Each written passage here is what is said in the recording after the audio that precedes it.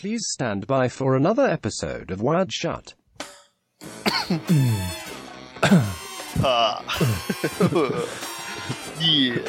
Wuhan mix. What? Yeah. Nah. Coronavirus all day. Wuhan. Welcome to Wired Shut. I'm your host Jesse, and he's your host Logan. He's your host, Jesse. I'm your host, Logan. It's true. And together we're high five. Oh no. You're reaching us today on a lovely Sunday morning. That's why we sound like morning radio DJs. Is my weekend already gone? Yes, it is. Back to the capitalistic grind that is our quite fulfilling jobs, actually. So we shouldn't. Yeah, we actually don't have. We have good jobs. Nothing really to whinge about. No. Welcome back to Wind Shut. Winchcast. Shut. Winch. Winds is shut. Winds is shut. So we had to get jobs. Yeah. Have you watched anything worth talking about? I don't really think that's any of your business. I spent the last 2 days just prepping to make sure that I could get the opening theme song ready to go before we started recording, so I didn't have any time to watch anything. No, what have I been watching? The 12 Monkeys TV show. Ah, yeah, you said that. You said it was a bit sci-fi-ish, but it's a lot sci-fi-ish, but it and that's the Sci-Fi Network, as in if anyone listening doesn't understand that disambiguation, the Sci-Fi Network, like, they try really hard, but all of their shit's a bit hokey and low budget. It's almost as if a TV network couldn't afford the letter I's, so replaced all the I's with Y's, and you can tell. Why just go a bit cheaper? Yeah. SY, FY. Could we get the domain sci-fi.com? No, we can get sci-fi with Y's. Sci-fi. With Y's. We can get sci-fi. For 40% less, so we're going to go with that option. No, it grows on you. It very, very much opens. The pilot is very much a sci-fi pilot, with a sassy, very attractive blonde female lead, combined with a never seen him before kind of enigmatic, weird, schlubby male lead who is the time traveler. So I don't know, just the premise is the premise, but the construction of the pilot especially was just okay. I'm very much watching a sci-fi show. I'm not going to expect much. It also has that what's that dude's name? He just happens to be in everything. He's got that raspy voice. He's bald. He's scary looking. Let me just send you Kirk Acevedo. What? Kirk Acevedo. The Kurt Navarro. It's got the it's almost like it's pulling out all of the stock standard sci-fi TV actors to put in. I don't know why I copied his name like it's a username. I should have just copied the URL. This is what happens when we record in the morning, folks. All right, so I'm just going straight to the IMDb for the show, and I'm not going to touch any of your links. That is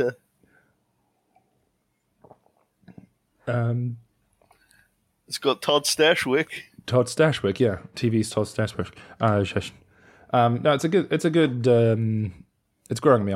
We're like 6 episodes deep in the first season. That guy, Kurt Acevedo. Yeah, He sees that. I'm Italian and I speak like this, but he's not Italian. He just always used to play Italian. yeah, the guy who played Charlie in Fringe. Like he was like, yeah. Which in this he basically plays the same thing. Right. When time traveler dude goes back to his time, that's his best friend, kind of second in command kind of guy. Gotcha. Even though main character isn't in charge of anything, he's just been brain fucked, so he can go back in time to save the world. But yeah, does time travel screw your brain up?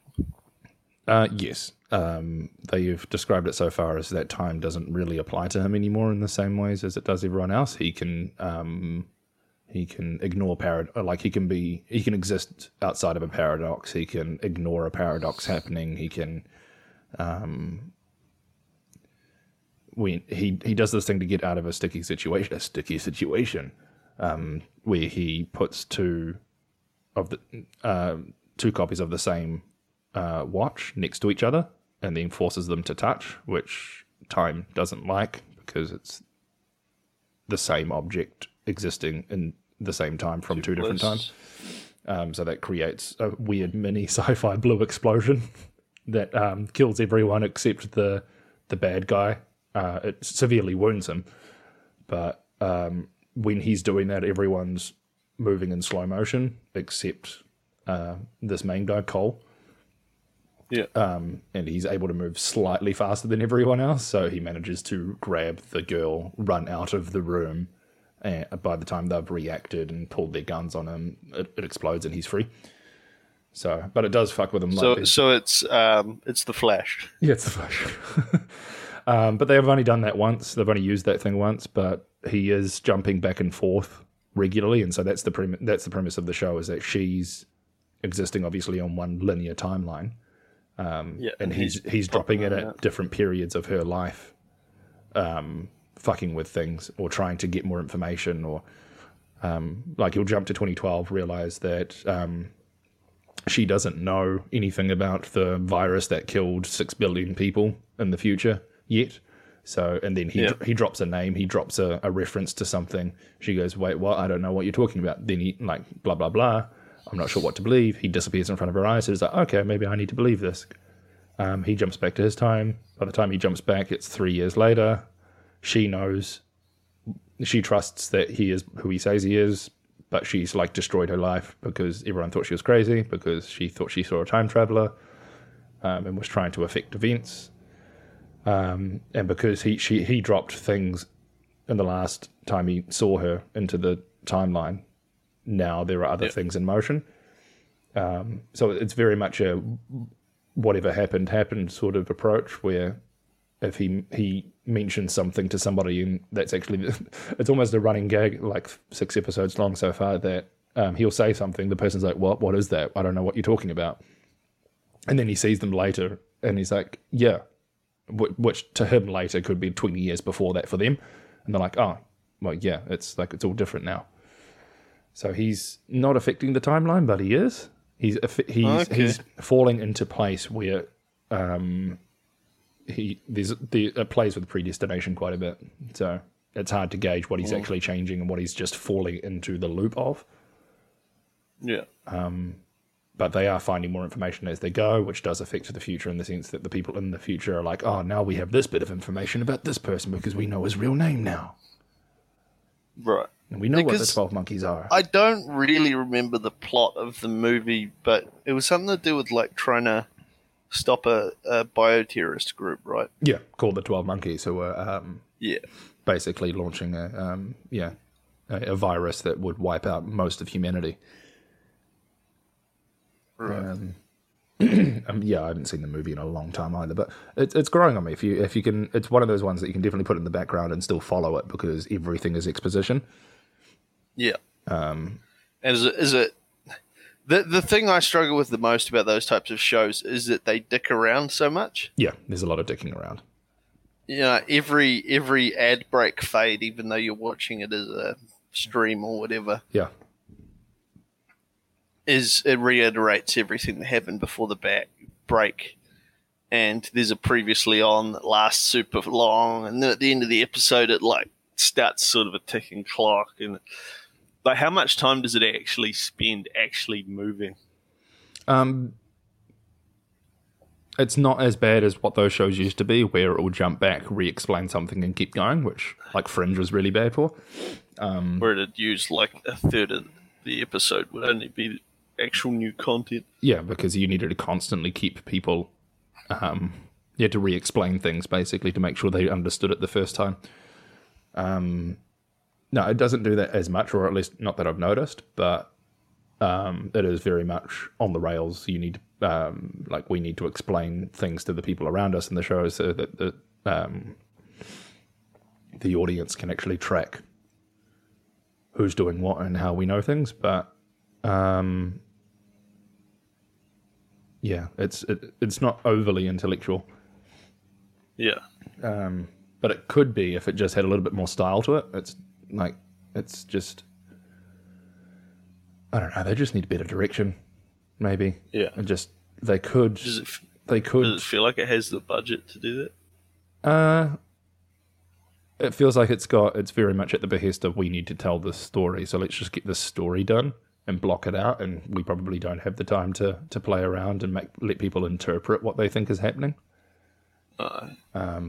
Which, as hokey and repetitive as it was, Walking Dead got quite good at doing that from time to time, where one season would just be purely no one talking, or it would be a 10-minute long sequence where something burns to the ground and everyone's freaking out, and then you just see this massive montage of people killing zombies, but you don't really...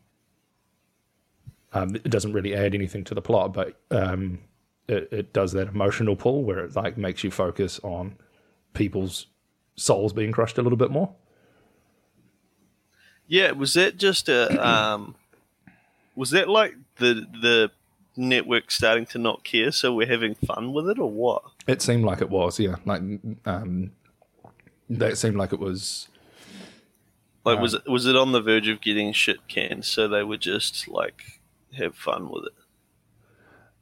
I don't know. Like AMC are notorious for cost cutting and just being meddling assholes when it comes to the overall production of the shows that they produce, but not necessarily what's in them or how they're stylized or done. So, but they'll underpay people and they'll force people to work ridiculous hours and they'll do just genuine bad workplace kind of stuff. But from what I've heard, but they won't necessarily cut in and say, no, you need to do something this, or we need to kill this person, you need to do this, we need to think about sweeps.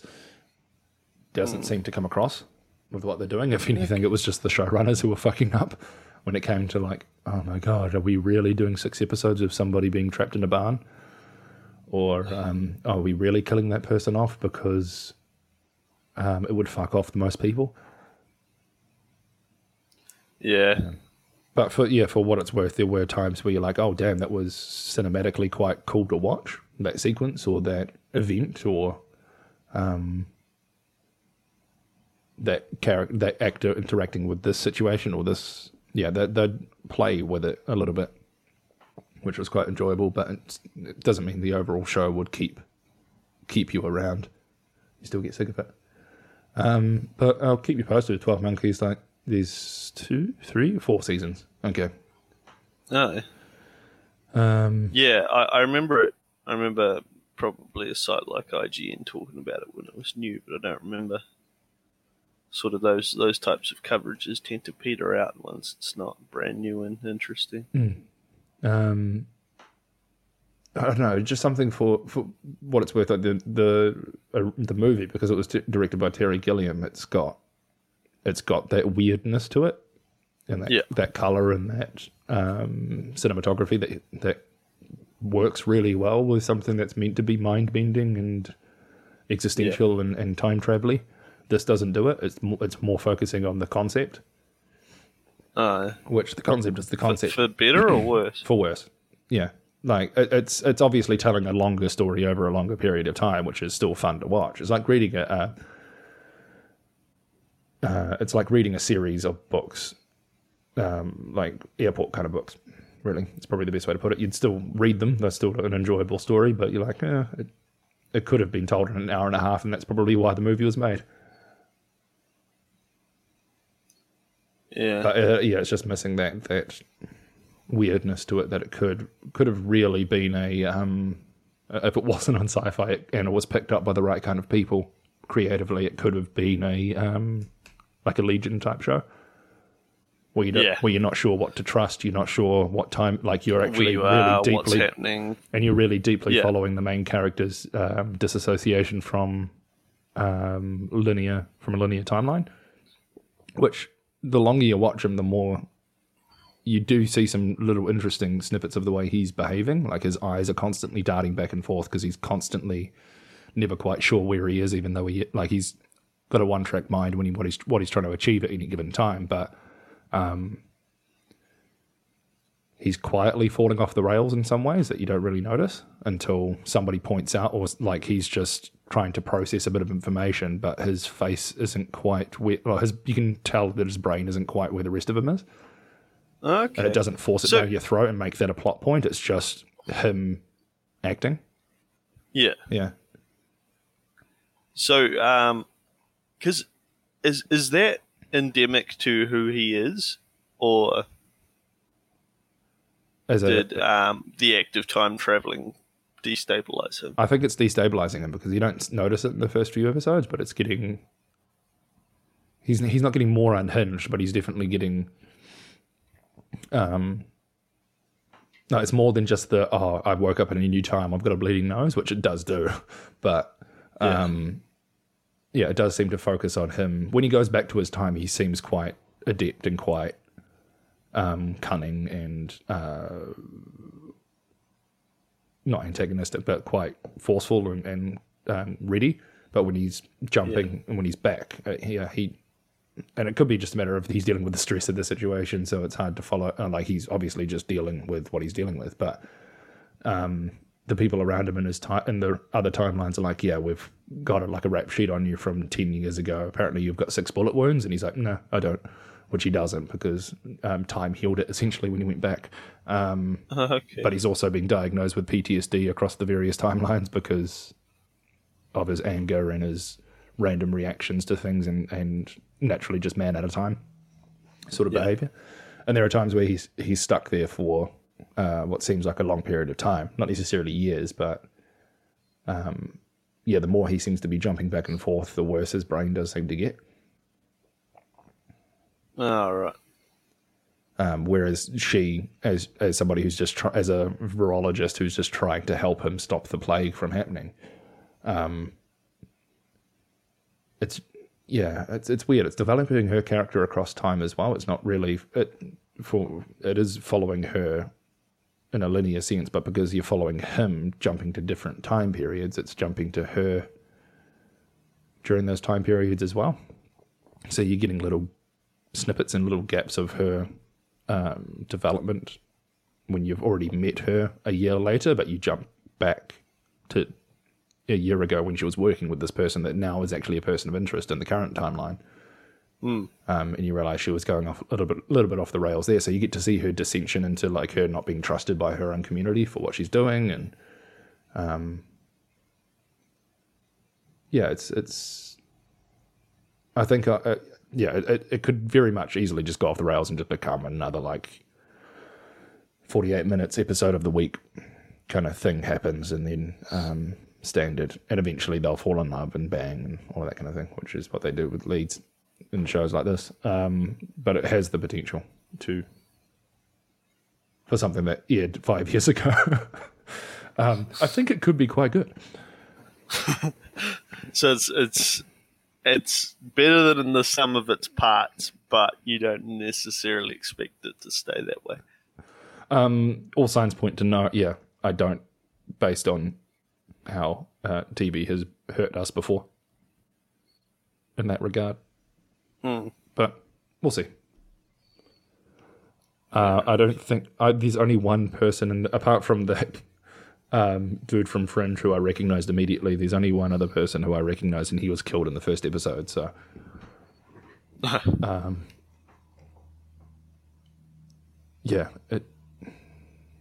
that's what it can be compared to, Nikita or Terra Nova, because those are also sci-fi shows. So it does have very much that. I liked Terra Nova. Yeah, but it's got that look and feel to it, you know. Yeah, it's like they clearly had enough money to do some decent big sets, which they will then use every scene for the rest of the run of the show. Yeah.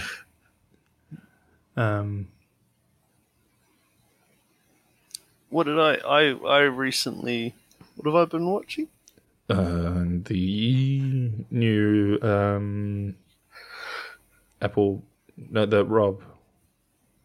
Oh yes, well, excuse me, early morning.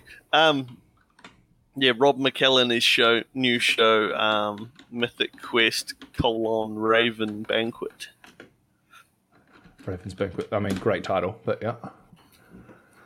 I mean, I hope my assumption is the title is meant to be just as douchey as all games are, where it's like, well, no, we can't just have the name of the thing; it has to have a colon. Mm. Everything is word colon word. Of course it and is. Either of those could have been the title of the game, but for some reason, no. We chose both. Yeah. So it's set like just before, during, and after the Raven's Banquet releases, which is the new big expansion to the super successful MMO Mythic Quest. They sort of have on staff the different people that represent the different parts of game design development and whatnot, more the heads of everything than. But so there's I mean, you could call her the main character, but she's almost as much the main character as anyone else is, really. But she's the head of coding. Right. And basically that just means Rob McElhenney comes to her desk and tells her what he wants her to do, and she does it while he stands there. Is that the Rachel character? The Rachel? I'm just looking at the cast and character names. She's the lead. She's like got dark hair, looks vaguely, I don't know, Asian or something, but she's actually Australian. Huh. Charlotte Nickdal. Charlotte Nickdal. Ah, right, the lead Her name's engineer. Poppy. Yeah. Okay, Yeah. it's just not the order that I was looking at the cast list in. No, the cast listing is very all over the place. unspecific on IMDb. It's cool to see that Rob McElhenney can actually play somebody who is not Mac. in most ways, completely different from Mac. And he pulls it off, and you don't ever think that's just Mac. Yeah. Except for the episodes where he gets really emasculated and afraid feeling anytime there's men around that are larger than him. Yeah, that's a different. And if it took it to a place where he was also kind of turned on by them, then it would definitely be Mac. Yeah. It doesn't go that far. He's just cultivating mass. Yeah.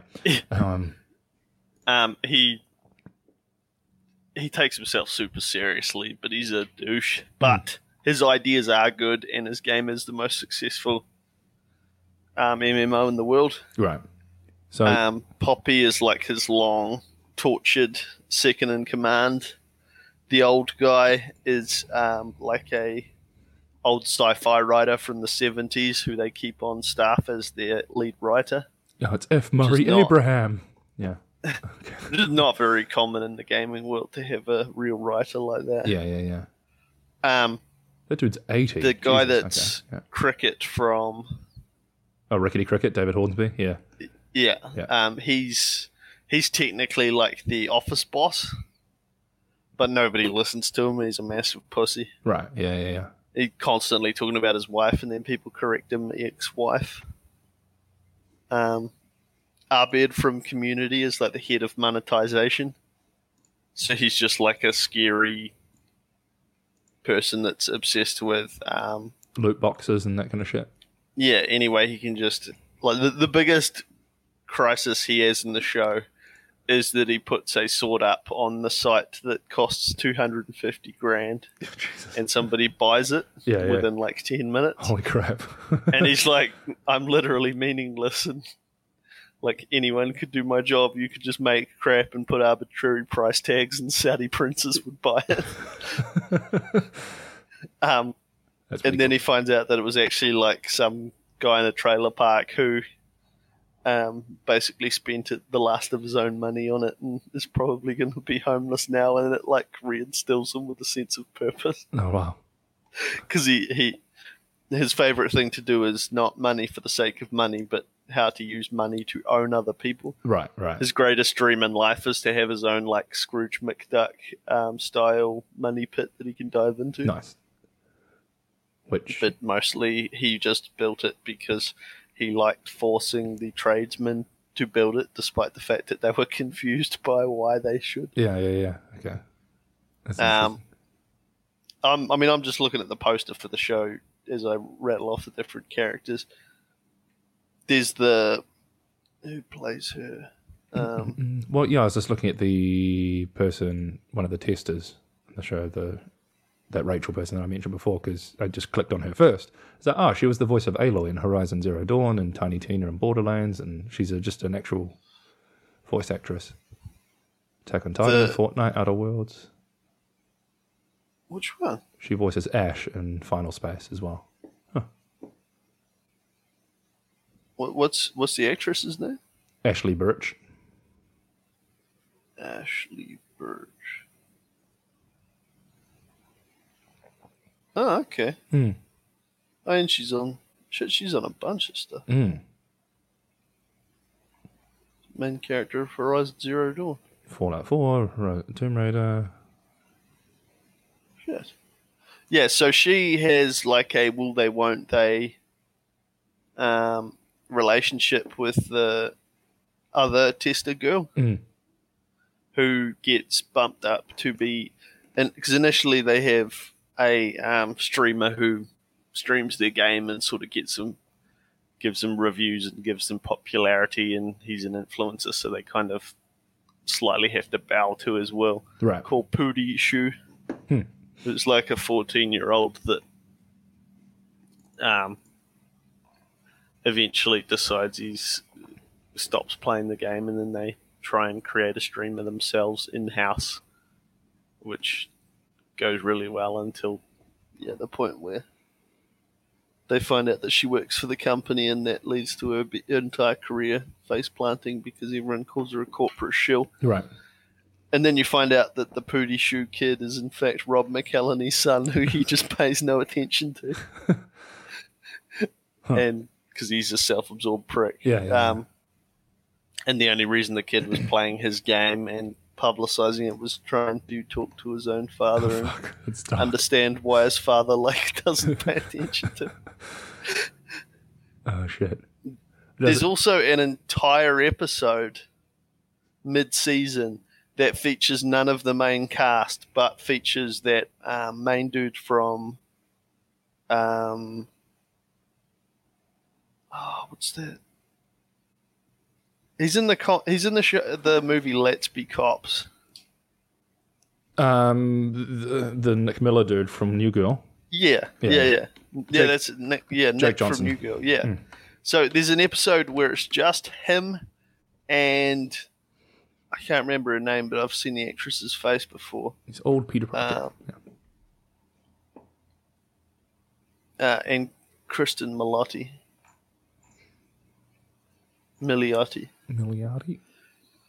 The pair of them just meet in a games shop in like the 80s, hit it off. He's a games producer. She's, I don't know, it doesn't really say what she is, but eventually they start a studio together and make games, and it's like the rise of their relationship, and then it collapses when he wants to be like a corporate shell, and she wants to hold true to the like roots of what the game was about. Right. So throughout the series of games, it gets watered down until it's basically just to the point where it's making Resident Evil movie style spin-offs. Nice. And then all of a sudden, one day it just sort of cuts to the next stage in the relationship, and he gets in the car with the head actress from the movie and makes out with her instead, and then they decide to go somewhere. And it's like, they actually, like, in the many time jumps throughout their relationship, this is just time jumped right beyond the end of their relationship, and it's pretty rough. And it's so much different tone, so much different everything to the rest of the show. It stands out, and it just feels like you've watched a short movie. All right. And it holds no bearing on the rest of the show until you get to the last episode, I think it was. Yeah. And you realize that they're operating out of the same office. Right. Yeah, I was going to say, was that like a deep dive kind of, not a one-off, but a deep dive episode to give you like a hard and fast level of character development for people you haven't quite introduced yet? without Yeah. realizing it. Yeah. Like I don't know whether they'll come back. I don't see why they would. They weren't pertinent to the main characters, and their plot line didn't have the same humor to it. Right. Yeah. Like it wasn't even funny. It just was. It just was. It was like you watched. It was like the middle episode of the series was just a 45-minute movie of a relationship running its course. That's interesting. Yeah, it was really weird, but it was really good. And I hate to say it, but it was probably much better than the rest of the show. Which I have to think is always a purposeful act on Rob McElhenney's style. I think he just picked a chance. He wrote himself a chance to make a movie he wanted to make. Yeah. You follow It's Always Sunny, and you're like, oh, he's just going to see if he can make an episode where, it's a musical, and everyone also just happens to be black for some reason because he did, or try to film an episode where it's clearly just all one take, or just to see if he can. Yeah. Okay, cool. Yeah, so we're going to see that with a higher budget, which is quite cool to see. Yeah. In this, it's weird because it's like all the main characters in the show are kind of piece of shit people with very clear issues, which is very similar to Always Sunny. But it doesn't lean quite as far into the like, these people will never get anywhere and they can only be around each other because they're all pieces of shit, but it is kind of subtly leaning that way as the show goes on. Like Poppy, for example, gets the chance to go work somewhere else, and then through a mix of indecision and being just as neurotic as the people she's trying to leave, she squanders it. Right. And then they don't want her anymore, and then but the emotional hits of it are a lot more real than Always Sunny. It's a lot less cartoon return to status quo on purpose. Does it lean more into the like Silicon Valley territory where you have pieces of shit, but it feels a little bit more real? It does feel a little more real. Like people do genuinely get hurt by what happens around them, and some characters are more cartoonish than others. Yeah. But then you have some characters that are just straight up like, I don't know whether you saw on the cast list, there's a character played by a woman called Caitlin McGee. Okay. So she's the community manager for the game. And she plays like a really Minnesota type Christian American woman. Oh, she's just a good, hard-working person here out in Silicon Valley. Yeah, okay. And her name's like Fiona Gorgon or something. Yeah. But they have a basement, which everyone that they send to the basement's key cards will let them get out of the building and go down to basement level 4, but they can't go up to the main levels where everyone else is. What the fuck? Just because these are the people that they just find frustrating or don't like being around. Yeah. But they need them to be able to. So initially, she's been down there alone for some time. Yeah. And I'm assuming she can get out of the building. It sort of implies it in a way like, no, she's just stuck on that level for good.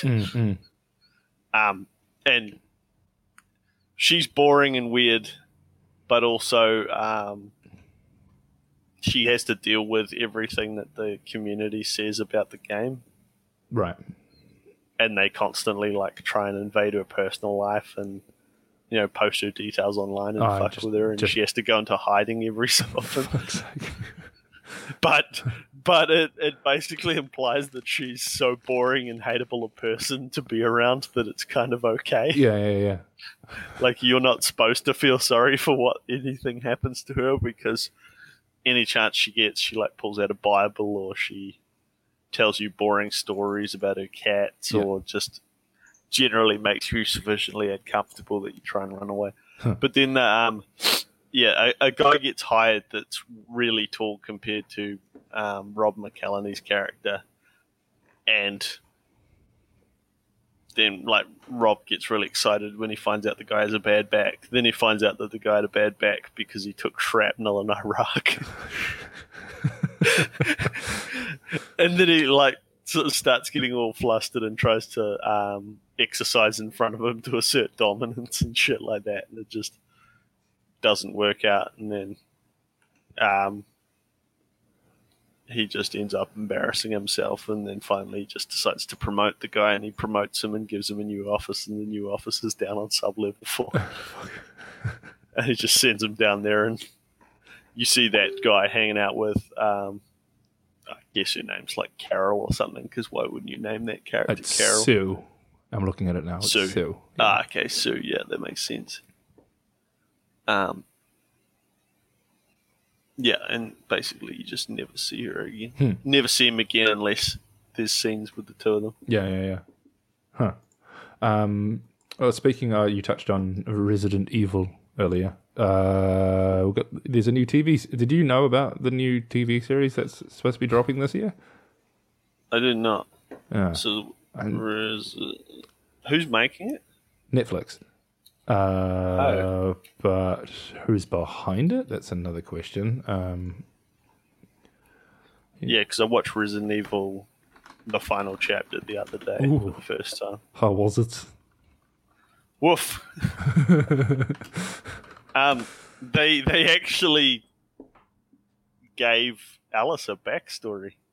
Oh yeah, In the it only took in, them like the 12 eighth movies. movie in the series. Yeah, fucking hell. Alice is a clone of, and they actually gave Umbrella an overarching reason for why they're doing what they're doing. Is it to save the world or is it to do something else? No, it was like they believe that the world is going to kill itself, so they end it themselves on purpose with the assumption of Being able to kickstart it on their killing own terms. off all the people and then restarting it themselves in their own image With clones only and- the people they deem necessary. Right. With clones. And So that the sort of thing. entire the original Umbrella hive from the first movie Yeah. has much deeper and more all over the place areas that you never saw in the original movies that feature cryogenic stasis chambers, and the entire like Umbrella staff and board are all still frozen down there and have been through all the movies. Oh, right. So, and also every like Umbrella board member you've seen that's awake and alive is just a clone. Right. Okay. And they know they're clones?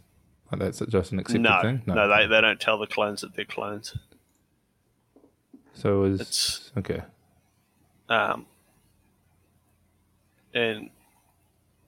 it's shitty, but How does they engineered a zombie virus to wipe out humanity and then so the original zombie virus is still made by what was his name, like Dr. Alfred Marcus, to cure his daughter's progeria aging illness. that's right, yeah. And his daughter gets scanned and becomes the Red Queen. Mm. But his daughter also grows up and becomes A red queen that you can fuck old and not age, feel bad about it. old What the age fuck? makeup Okay. Mila Jovovich in a wheelchair. Wait, what? So Yeah, it turns looking out. like a Tilda Swinton character. So is Alice actually just a clone of his daughter, aged up? Yes. With Alice is no. So that's the thing. They seem to forget that when you see Alfred Marcus, who there's no way they could get him back because the dude that played Dr. Marcus in the original one is what's his name? It's the dude from Chernobyl, isn't it? It's Yes, who is way too big an actor to get back into the Resident Evil series. yeah, Jesus. He. So you remember in Resident Evil 2 how his daughter was 8 years old? Yes. Yes. Well, somehow she's also progeried all the way up to, I don't know, I want to say like a 40-year-old and 80-year-old's body. Right. Okay, so it's not. In that space of time, while cryogenically frozen and also dead, because didn't the daughter get taken? Yeah, that's what I thought as well. So And does that- even though her father died when her father died, she became a member of the Umbrella board. Mm. Yeah, and was frozen when the apocalypse happened, but was frozen like as an adult. She still ages. I don't know. There's severe plot holes. Does this disease work in the same way? Is this a Benjamin Button disease, or is this a Jack starring Robin Williams disease? It is we never find out, but I'm pretty sure she didn't have the years to grow up. Because it also shows her as the same like progeria adult when they all decide that killing the world is the best thing to do. Right. Timeline's messy then. Okay, so they decided that ending. Okay. All right. I think they just assumed that you forgot. I honestly think that's the logic there. Well, yeah, the people who started watching these series back in the day gave up on them, and the people who, for some reason, are watching them now never saw the first one. I have to assume that's the way it works. Like, do people... I don't know. I don't know. It just hurts. I mean, it doesn't hurt any more or any less than the actual Resident Evil game series, which is also just bananas stupid, but I can't tell if that was only... That only became bananas level of stupid because the movies went that way. No, the games were always stupid. Yeah. But the games didn't... Like, Umbrella goes bankrupt once the world learns what they were doing in secret. Yeah, yeah. But, I mean, the Resident Evil movies were like, no, we need Umbrella for this to work. We're going to make them so fucking pervasive that when the apocalypse happens for no reason for like 6 movies, there's still going to be a functional corporation which, with a board and employees that still do their jobs despite the fact that the apocalypse happened. in the third movie, you'd find... Okay. But yeah, and then in this movie, they've like introduced Christianity to Umbrella's motives. Ah, okay, so it does strip away this corporation's actually existed for thousands of years. So they turn into like zealots. Right, okay. As a means to an end, or they were always like from the shadows operating at this weird cultish? They are. It implied this retroactively implies that they were always a bit of a cult as a company. Mm. But the guy that's basically running the company is the guy from Game of Thrones. Yeah, the guy that they kind of introduced dragon. Wesker as the boss of. The end of the third one. I think what happened is they introduced Wesker, and then the next movie they were actually able to get the guy who they wanted to play Wesker, but that's right. I do remember that. It was a different guy. So all of a sudden, by like movie 5 or 6, the series has 2 different white guys with slicked back blonde hair. And I really think it's a case of, we tried to get this guy to play Wesker and he wouldn't, or there was a scheduling conflict. And now he is available, so we're going to just cast him as some new, bigger bad guy than Wesker, as some doctor who was previously unnamed. Right. Huh. And so he's arbitrarily now the head of Umbrella. Yeah. Even though it's run by a board, which he's a member of. But I don't know, maybe he's the chairman or something, but still. Yeah, and he's also really religious, and he's like talking about Umbrella needs to create a second Noah's flood to purify the earth in its own image. Right. And I don't understand. It seems like Alicia Marcus, who is what Ellis is cloned off of, like, is against it, but doesn't speak up or something. Oh, yeah, and Wesker's death. So you remember how Wesker was, like, ultra powerful and couldn't be killed because the T-virus inside him would just sort of take over? Yeah. Also, he died multiple times already. Wesker. Which, to be fair, that is pretty on brand with Wesker. He dies by being fired from Umbrella. He what? When he get Alicia Marcus is like says to Doctor whatever his name is, like, I can't stop you, but Wesker, you're just an employee of the Umbrella Corporation. Mm. And he goes, yes, what of it? And then she goes, but Wesker, you're fired. And then as soon as he's fired, the Red Queen, who is not able to harm employees of Umbrella, goes, Kills him. he's no longer an employee, and closes a door on him, which cuts his foot off. Oh, wow. And he just lies on the ground bleeding to death until an explosion goes off and kills everyone in the room. Causing him to lose. Yeah, I just, as you were describing that, I came across the line where it says eventually dies of blood loss, causing him to lose grip on the detonator. Yeah. Destroys Hive, killing everyone, including Alicia Marcus, the Umbrella High Command, and thousands of others held in stasis. Right. Shiva. In 2012, Complex ranked Wesker as the second douchiest video game character. Cool. He is a massive douche. Yeah. There's also like God damn it! I clicked on the of- hyperlink which had it as second douchiest, and I was like, okay, that's going to lead me to a source, so I can read who the first douchiest was. No, it just led me to the Wikipedia page of douches. Thank you so much.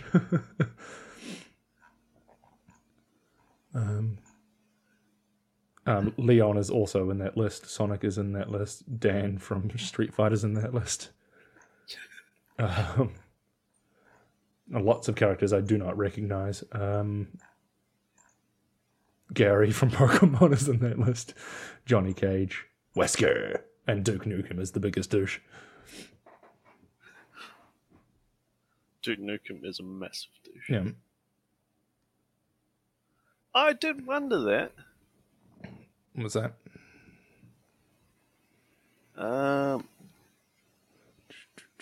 Yes. So the little girl that plays child, I'm guessing, I'm really guessing here, but the little girl that plays child,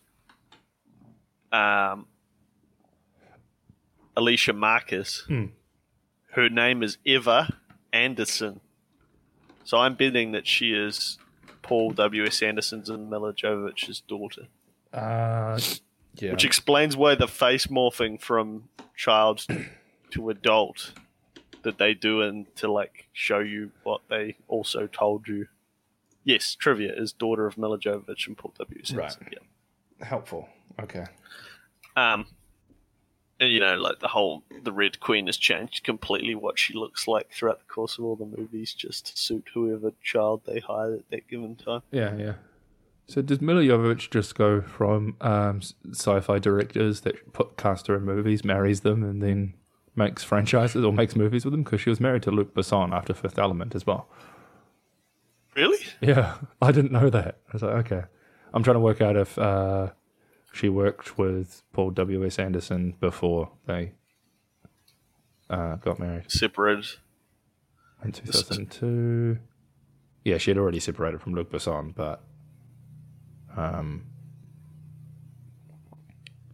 whether or not she... Yeah, I think it's just a matter of she married both directors. Well, nothing wrong with that, but yeah. So, Huh.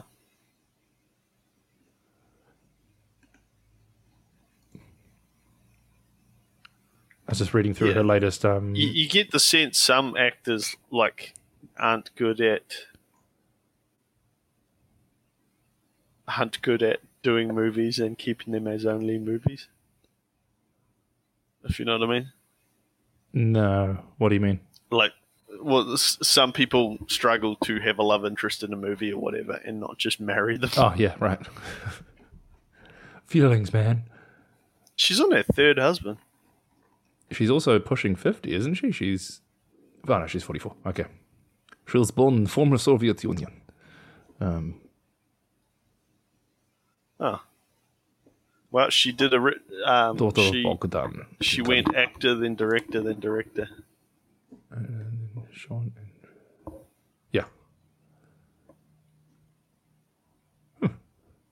Well, there you go. The more you know. What else have you been watching? What have we been doing? Have you finished the morning show yet? No, I have not. I don't think I've watched any more since we talked about it in the last episode. Oh, okay. The California Fires episode, and then I've watched the one after that, but I haven't watched anything. Oh, maybe I'm up to... I don't know. Okay, well, I'll tell you about something I watched. Sure. Burden of Dreams. Oh, no. The return of Werner Herzog. Okay. Let me prepare myself. Herzog. Oh.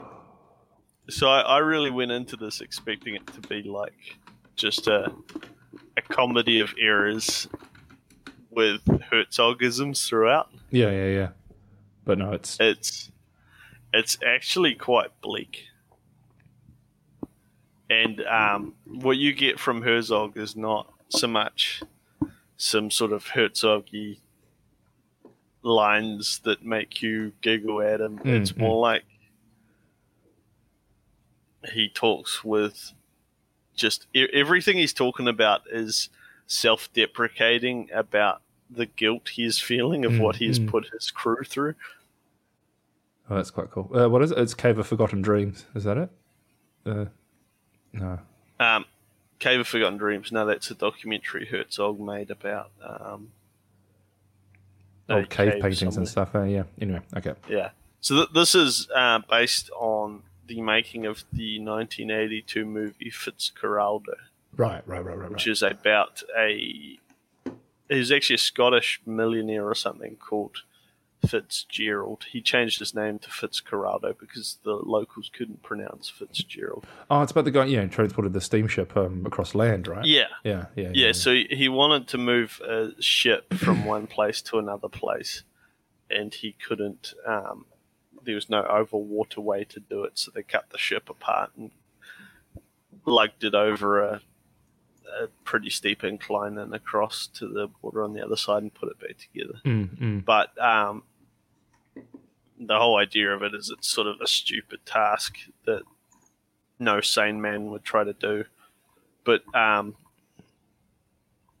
ridiculous thing is, and then once it got to the other side and got put back together, the locals who were pretty unhappy with him at this point cut the moorings on the boat because they decided they wanted to sacrifice the boat to their river god. Yeah. By just letting it flow downstream and smash and explode. And so he takes some liberties with the telling of the story, like he wants to, because it looks much better on screen, pull an intact boat over the hill. Yeah. Fucking hell. And it is a very, very heavy boat too. Yeah, 320 tons.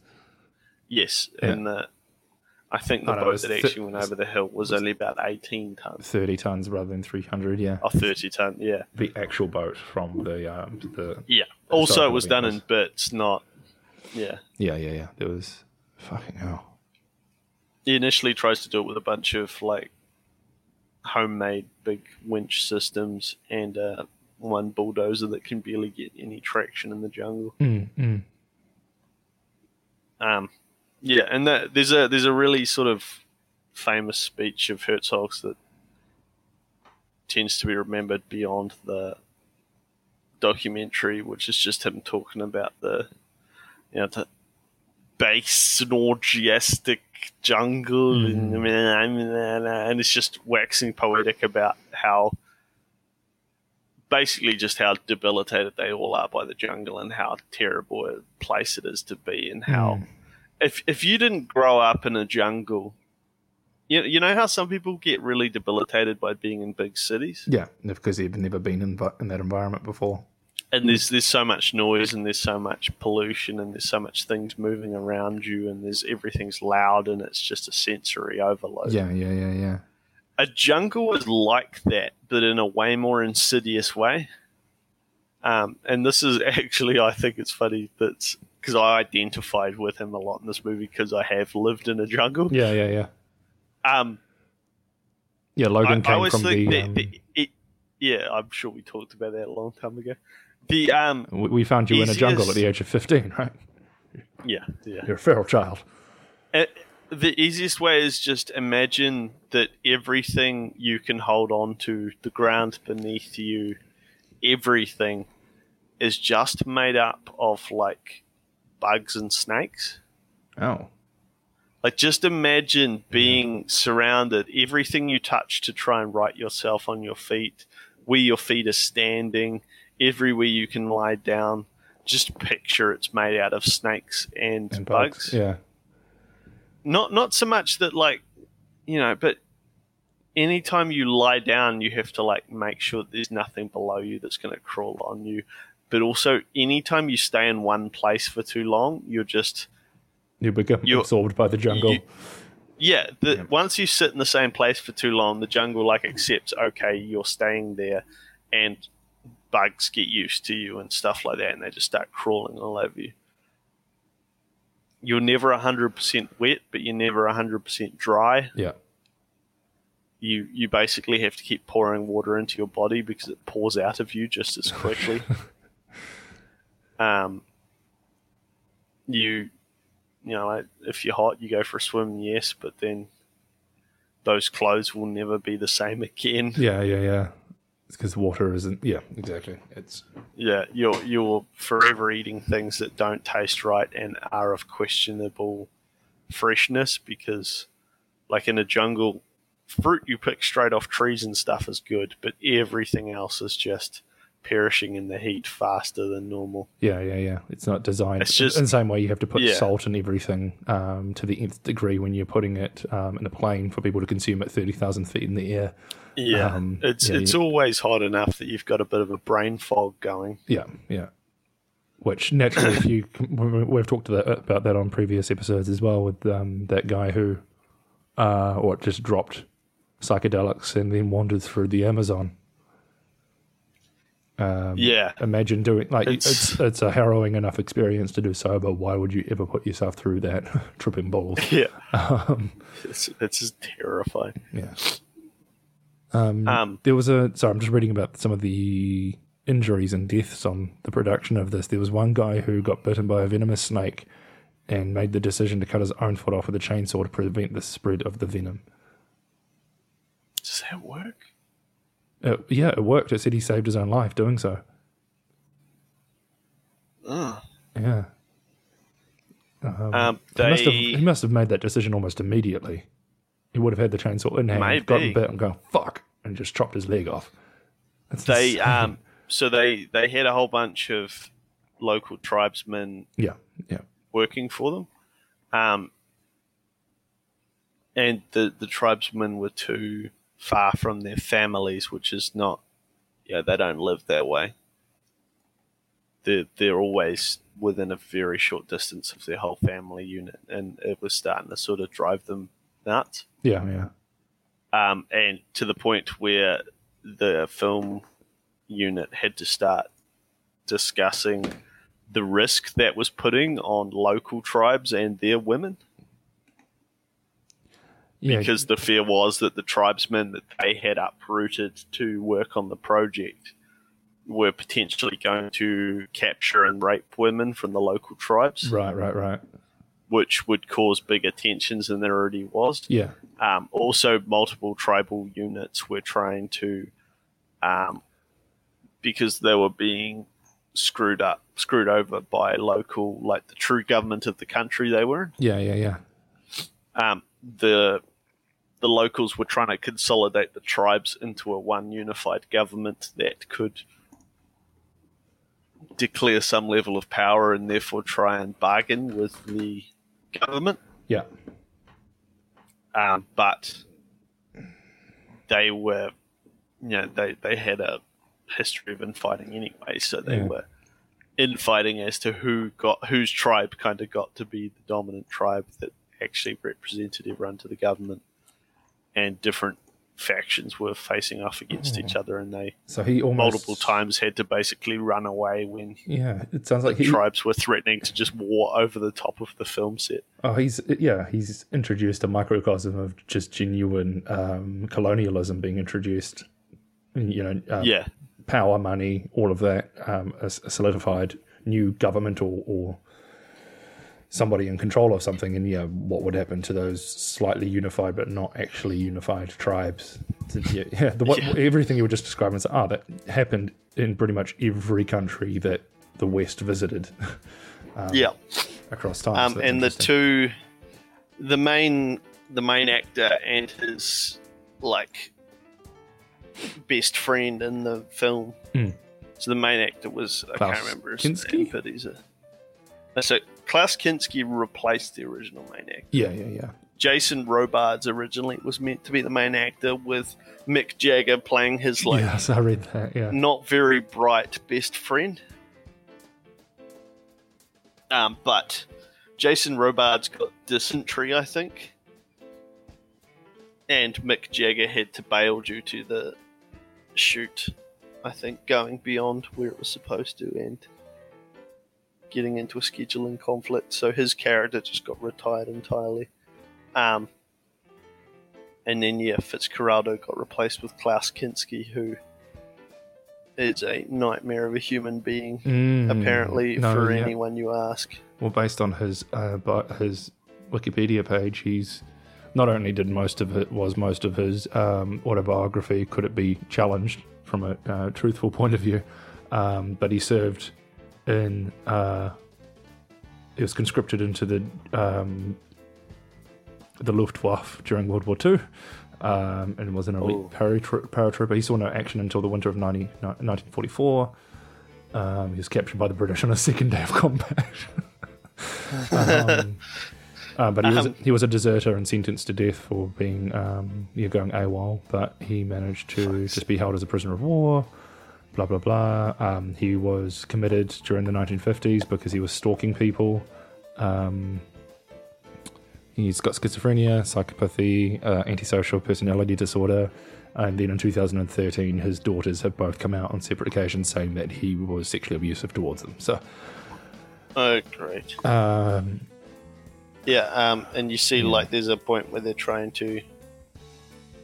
The locals are trying to do a ceremony where they, everyone drinks from the same bowl, and they sort of. It's supposed to help everyone become together and enjoy whatever, and basically just ensure that the locals don't try and kill them. Sure. And Klaus is sitting there going, "Oh no, fuck, that's disgusting. No, I don't want to drink that." Yeah. and I'm imagining everyone just off set is cringy. Also, so the scenes that they shot where the boat is running downstream chaotically before it crashes at the end. Yeah. They just put the crew and actors on board the boat and then let it sort of circle and bounce off rocks down this river. Yeah. People are every time the boat hits something, everyone's falling over, including the actors and the cameramen. Yeah. People are smacking things and bleeding and getting patched up between scenes. But nobody's driving the boat. It does so much bloody damage to the thing that they kind of get one shot to get it done. Yeah, right.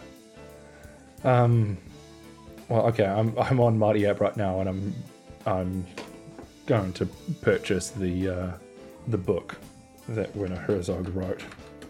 It's a collection of his journals from the making of that movie. Oh, nice. So I'm going to read that. Conquest of the Useless is what it's called. Because he declared himself conquistador of the useless. Yeah. While making the movie, apparently. So yeah, I'm gonna buy that and report back. Nice. Yeah. I gotta get going. Go get my day on. But this has been your Wired Shut. Your Wired Shut? Yeah, your Wired Shut. It's not our Wired Shut. It belongs to the people. I don't know. Yeah, this is true. It's a show. But if we start making money from this, the people don't get a cent. So it's our money. Just buy a t-shirt. Yeah, just buy a t-shirt. Thanks. It's a people's show, not the people's profit share. No, of course not. It's communism for the people, by the people, but really for us. This has been Wired Shut. I've been your host, Jesse. He's been your host, Logan. He's been your host, Jesse. I've been your host, Logan. Find us on all of the usuals, the Spotifys, the Stitchers, the iHeartRadio, which I think we're on now. We're on now. Yes, I checked. We're on. Buy a t-shirt, get some swag, that TeePublic, and we'll catch you next time. Adios.